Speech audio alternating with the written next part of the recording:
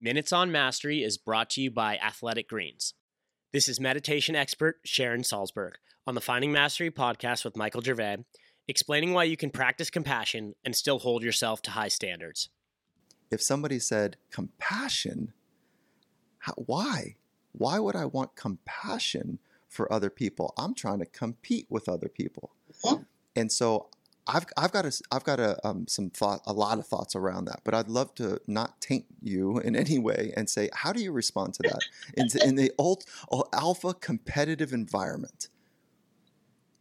Compassion, loving kindness. Mm-hmm. Okay, so maybe we'll solve the world, but we're not going to solve like my business problems, and I need some money. Right? I'm joking, but like it's a real deal. It is a great question, and it's a common question, and it's a natural kind of question. I think it's great. I saw a description of one of my own books once, where it said, "This book will teach you how to be competitive without being cruel." And I think that is so good. Yeah. Because I think we need standards of excellence. We need, just as human beings, and in doing a craft or in a task or whatever, we need a sense of excellence. We need to strive for it. We need, I think, big aspiration, not petty or meager aspiration, but not specific aspiration either. Like, more along the lines of, I want to continue to improve and learn, rather than I want to be able to do this in 6 minutes rather than 8, something like that.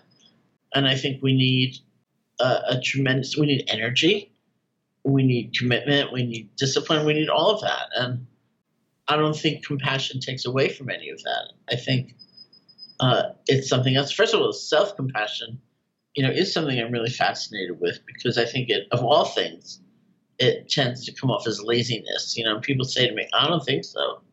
That's like saying, I made a mistake, I'll forgive myself. So what, I'll make another one in 2 seconds. Who cares? I'll just forgive myself again. But I don't think that's really true. I think that if we look at what holds us back, and we look at what keeps us from being able to start again, because in fact we need to start again over and over again. Nothing in life seems to be a straight shot. It's like, I had a few problems in the beginning, now they're all smoothed out, never again.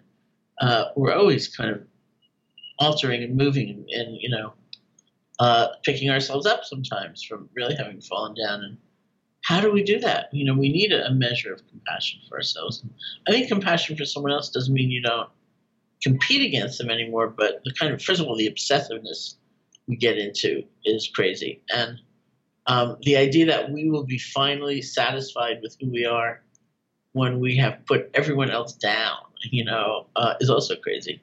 They take up a lot of time too, like if you're only obsessing about someone else's faults and how superior you are or whatever, it's like your whole life. For the full Finding Mastery podcast, head over to findingmastery.net or check us out on Apple Podcasts. And for a special offer from Athletic Greens, head to athleticgreens.com/findingmastery.